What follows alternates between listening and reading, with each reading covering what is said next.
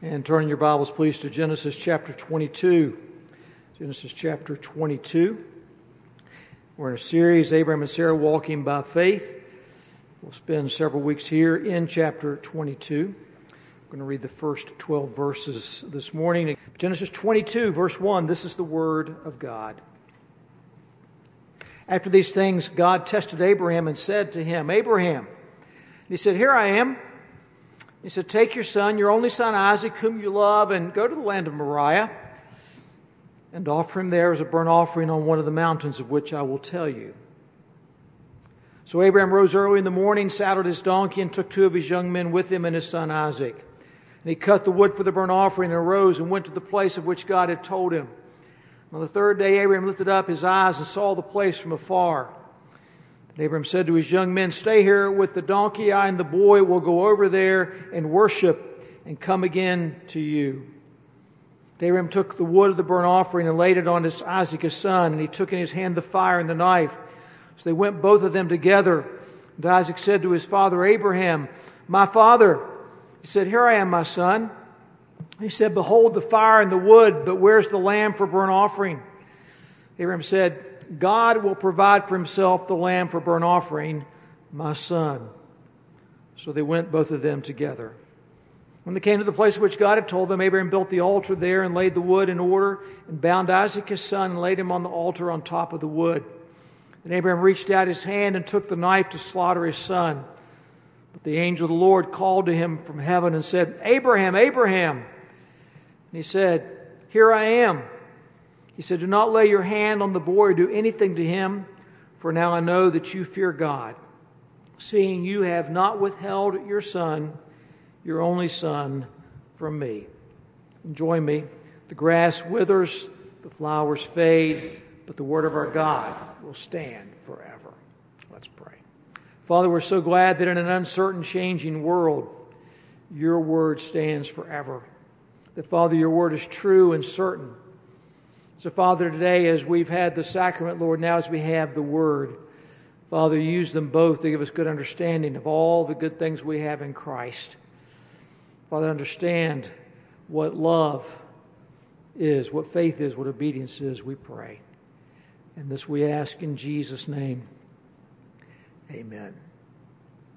In terms of sheer personal drama, short of the story of the cross and the resurrection, there are few stories that can match this captivating account of Abraham and Isaac here in Genesis 22. Abraham, the friend of God, has demonstrated faith in God, love for God, and obedience to God. But now he's called to the ultimate test. How complete is his faith in God? How deep is his love for God? And how far will he go in obeying the commands of God? Now let's be clear, what is obedience? In simplest terms, it's doing what someone tells us to do. When it comes to obedience to God, let's say this at the beginning, quoting John Blanchard here, obedience is not the essence of our relationship with God. It's not the essence. Obedience is the evidence of our relationship with God. Our relationship with God is grace-based love. Jesus, when he said, If you love me, keep my commandments, he says obedience demonstrates that love. And as I study this passage, and it's a statement of one of the pastors, great preachers of the last generation, Donald Ray Barnhouse, that stood out to me. He said this about Abraham: his heart held nothing back. His heart held nothing back. In that short statement, Barnhouse captures the essence of Abraham's life. Abraham's relationship with God was such that his heart held nothing back. As we go through the text this morning, we're going to see evidence of this. As we watch Abraham respond to God's strange command to him. While we watch, we need to probe a little bit in our own lives. Could it be said of us, her heart held nothing back? Or his heart held nothing back? Let's go to the text and see. First, the setting, verse 1, begins after these things. And the question is, what are these things? Probably encompasses all of Abraham's life since his call from God back in Genesis 12. The immediate reference would seem to be to chapter 21, where we had 3 episodes in Abraham's life. First, the long-awaited birth of the child of promise, Isaac. In obedience, Abraham and Sarah named the baby Isaac, or laughter, for indeed he brings much joy to their lives. Second, we saw Abraham send off Hagar and Ishmael. Another heartbreaking scene, but again, obedience to God. And then third, we had more about the relationship between Abraham and Abimelech, the local king. As that episode concludes, we find Abraham planted a tree and he worshiped God to mark the occasion. And then the chapter ends with this: and Abraham sojourned many days in the lands of the Philistines. Now, how long a period of time is that? Well, we don't know. The next dating that comes will be the beginning of chapter 23, which we know is 37 years later. Most scholars guess that this is about a 15 to 20 year period. It represents a time of stability in Abraham's life.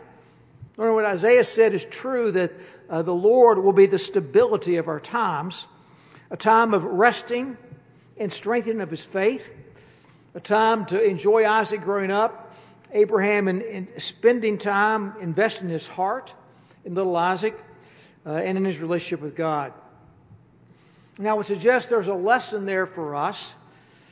We need to take advantage of the quiet, stable times in our lives to strengthen our faith in God and our relationships with other people.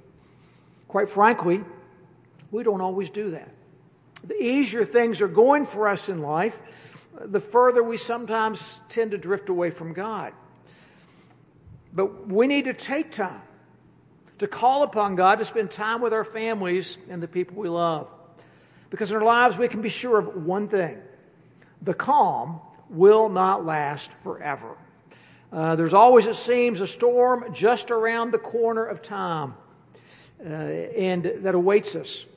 And if we don't take the time to strengthen our lives when things are calm, we will not stand when the storm hits. Someone has suggested that all of life's we've lived to this point is preparation for living today. So we don't want to waste it. It's like storing up the water in Lake Lanier in case of drought. We build up a reservoir of strength for our lives by calling on the name of the Lord, building our relationship with him and with others. Because here's the storm. It's the testing. These three words are so ominous. God tested Abraham. You know, I've met very few people who really like tests of any kind. I think back to being in school, and sometimes a test would produce a dry mouth and clammy hands. People get nervous. I remember a particularly nervous student in a freshman algebra in college. I suppose it was a fairly important test, and this student, you could tell he was agitated, he was worked up. And just as the professor finished passing out the test, he passed up his breakfast.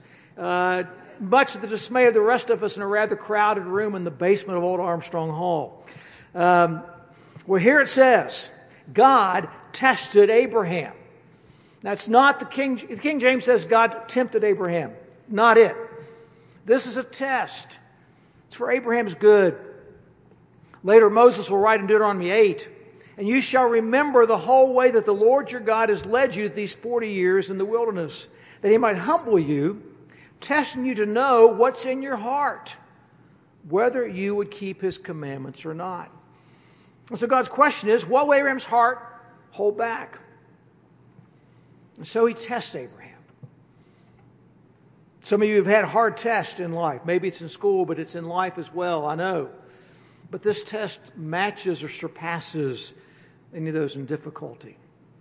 So God calls out Abraham. Now, Abraham's a close personal friend of God, the God of the universe. The God who blessed him so much and has given him the promises and made him a wealthy man and given him and Sarah a child in the old age when it was humanly impossible. And so Abraham quickly responds, "Here I am." He's always ready to talk with God. He has no idea that God's about to test him. And it's a detail that Moses lets us in on, but not Abraham. And all Abraham hears is this command that we have in verse 2. Take your son, your only son, Isaac, whom you love, and go to the land of Moriah and offer him there as a burnt offering on one of the mountains of which I shall tell you. There's no verbal response given on the part of Abraham, no explanation on the part of God, just the command. And it's pretty clear what God means. Abraham is told to sacrifice Isaac. And we've all heard the story before, so we do not perhaps hear it as Abraham does. Sacrifice your son, Isaac. Again, Moses doesn't give us Abraham's internal response, but as a dad, I can tell you, this is devastating. I would imagine the words sink slowly into Abraham's consciousness. I would imagine that the words shock him. It's certain he understands God correctly. Because next thing you know, it's early the next morning. And what caused me to say, well, wait a minute, what's Abraham thinking? Again, read the entire chapter. We're never told what Abraham's thinking. We're never told his state of mind. We can guess. Here's a command from God. God has been good to Abraham, been a friend to him. This command goes against all the common sense that God would command human sacrifice. After all, in 600 years, the law will be explicit in forbidding it. And Abraham knows from the creation account alone that this is wrong. It's a command that goes against all human affection. God hits it on the head when he says, your son, your only son, Isaac, whom you love. And the command seems an absolute contradiction to the promises of God. Because God himself has said that Isaac's going to be the one through whom all the covenant blessings will come to the whole world. Abraham has to be confused and bewildered at what God's clearly told him to do. So what's the big issue here? It's treasure. What is Abraham's greatest treasure? Is it God himself, or is it God's good gifts like Isaac? Is his greatest treasure the promise, or is it the promiser? Let's see the response. If we were Abraham, how would we respond? What's going on through his mind in what the Puritans would have called the long, dark night of the soul? I mean, why? Why does God command this? Why does God make me wait 25 years for a child only to take him away? Why does God make all these promises to me only to snuff them out on a moment's whim? Why? Why? I can imagine those thoughts twisting slowly in Abraham's mind over and over again. You know, some people think Abraham got up early in the morning here because he's a morning person. And he may be.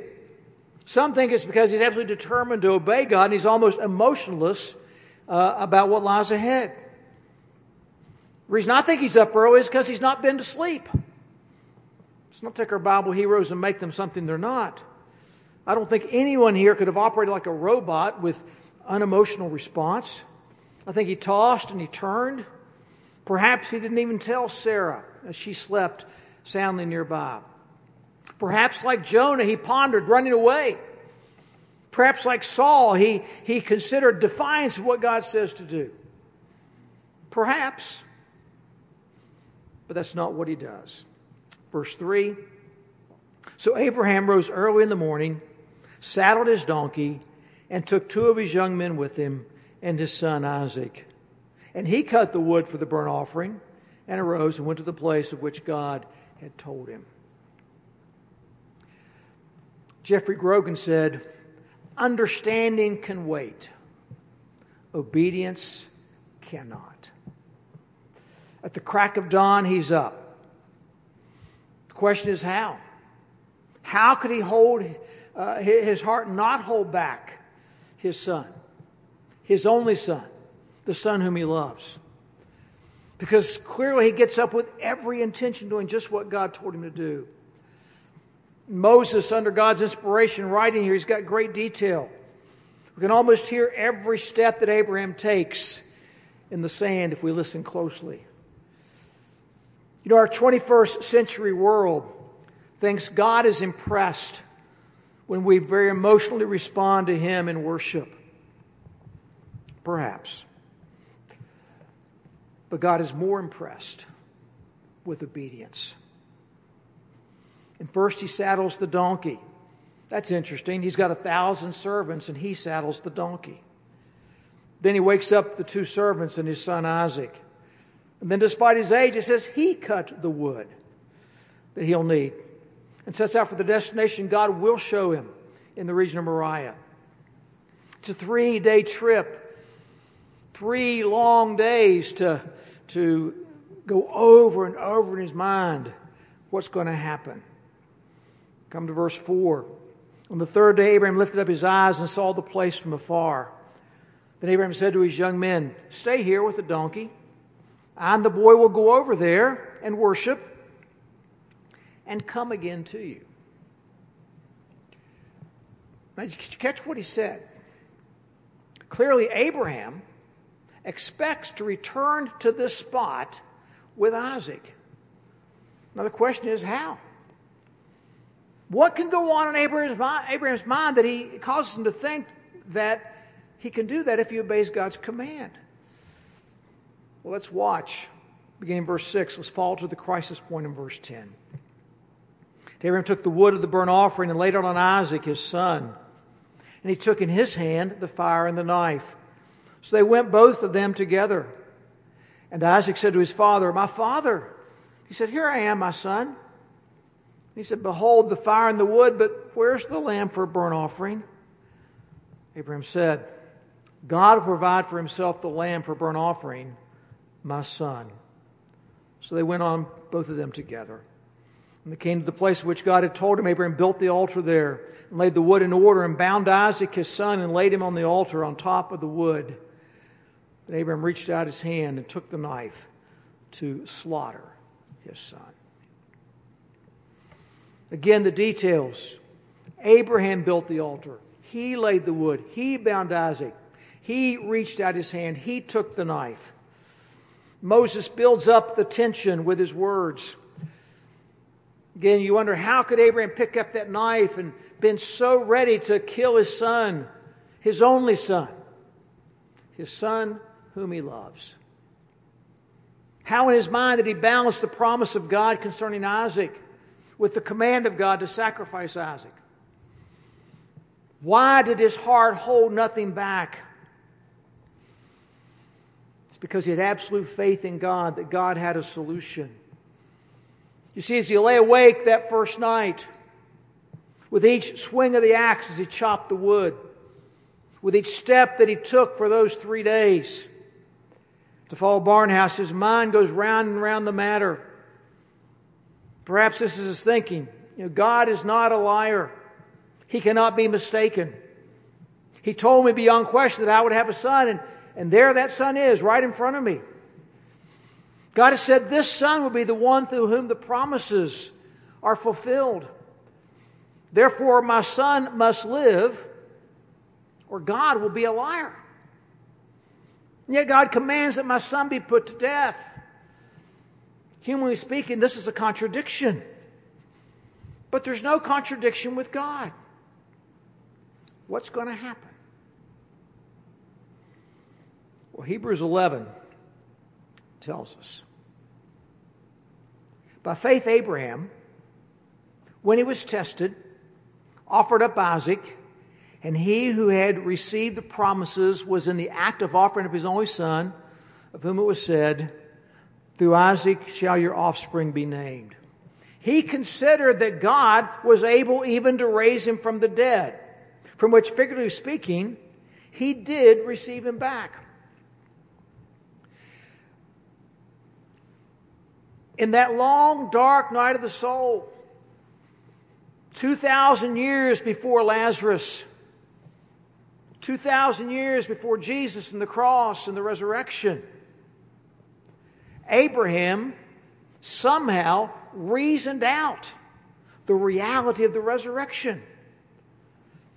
That God, if He could give him son so late in life, could certainly raise that child from the dead if Abraham sacrificed him in obedience to God. Abraham fully intended to sacrifice Isaac, and he fully intended that Isaac would return with him. That's what faith, what obedience. Faith and obedience rooted in love. His heart held nothing back from God. And so he stands there ready and poised to slay his son, his only son, the son whom he loves. And then suddenly God intervenes, just in the nick of time, just as the knife is poised to strike Isaac. But the angel of the Lord called to him from heaven and said, "Abraham, Abraham." And he said, "Here I am." And I'm quite sure Abraham's really relieved to hear from God at this point. And I suspect Isaac's really glad to hear from God too. And the angel of the Lord, and we know that's Jesus, says, "Do not lay your hand on the boy, do anything to him, for now I know that you fear God, seeing you have not withheld your son, your only son, from me." Abraham sighs as tears fill his eyes. And he passes the test, if you will. He demonstrates that his faith in God and his love for God are absolute and real because his heart holds nothing back from God. Not even his son.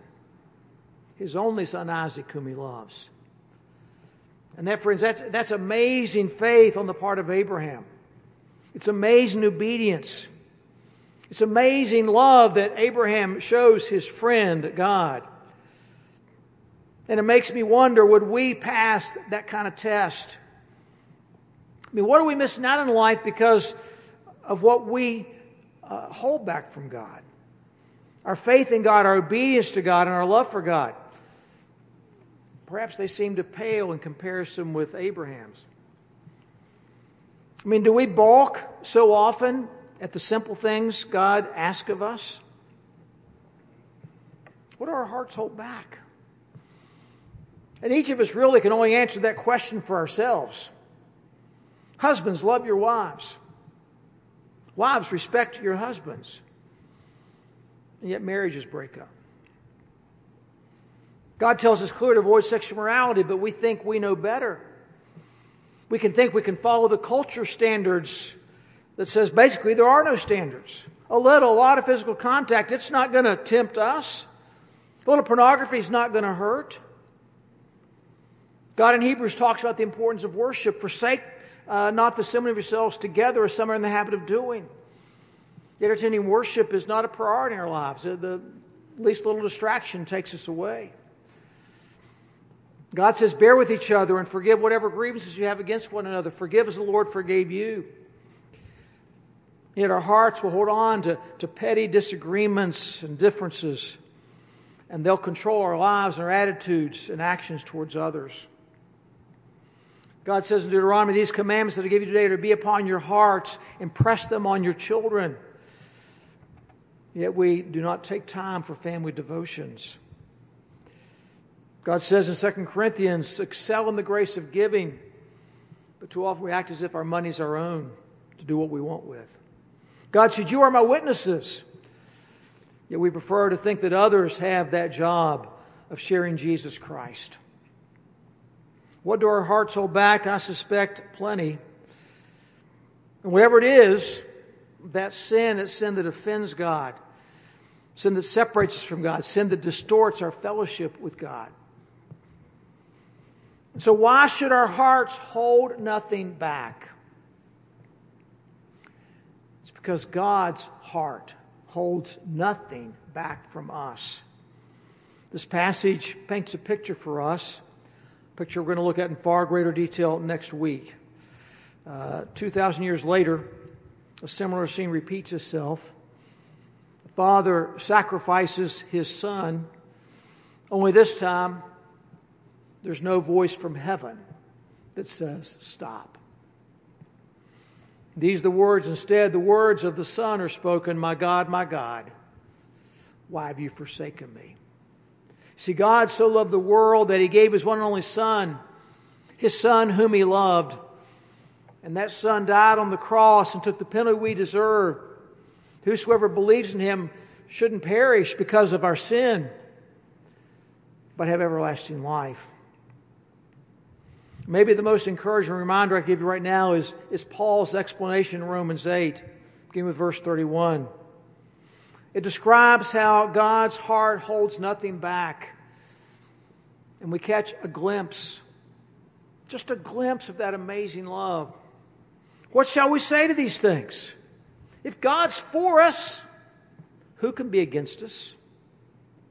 If He who did not spare His own Son but gave Him up for us all, how will He not also with Him graciously give us all things? Who shall bring any charge against God's elect? It's God who justifies. Who is it to condemn? Christ Jesus is the one who died, more than that, who was raised, who's at the right hand of God, who indeed is interceding for us. Who shall separate us from the love of Christ? Shall tribulation or distress or persecution or famine or nakedness or danger or sword? As it's written, for your sake we're being killed all day long. We're regarded as sheep to be slaughtered. No, in all these things, we're more than conquerors through Him who loved us. For I'm sure that neither death nor life, nor angels, nor rulers, nor things present, nor things to come, nor powers, nor height, nor depth, nor anything else in all creation will be able to separate us from the love of God in Christ Jesus our Lord. Friends, that is amazing love. So what about us? We need to consider carefully, what is our heart holding back? I've suggested some possibilities. There are certainly others. And really each of us only knows our own hearts. Whatever it is today, I would urge you, do not hold it back from God any longer. We need to demonstrate that we have faith in God and are obedient to God and that we love God by turning away, letting go of whatever it is, and cling to the forgiveness that comes to us through Jesus Christ. God's grace is always sufficient. This kind of self-examination this week, it's tremendous preparation for us as we come to the Lord's table together next Sunday. Let me say, if you're here right now and you're not yet a believer, then what you're holding back on is faith in Jesus Christ. Maybe you're coming to the point where you're ready to turn from your sin and trust Christ for salvation.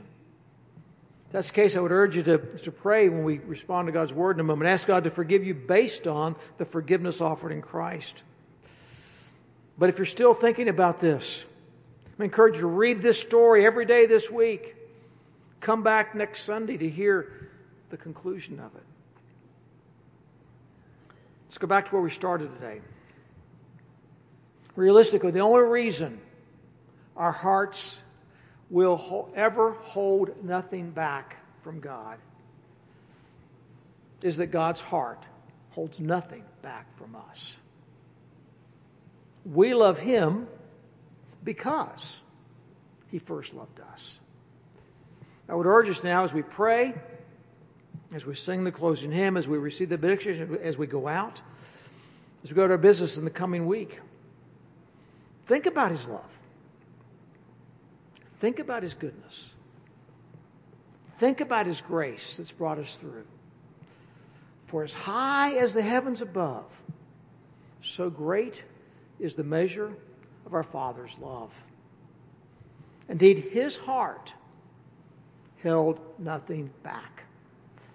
Not even His Son, His only Son, whom He loves. Think about that. Let's pray.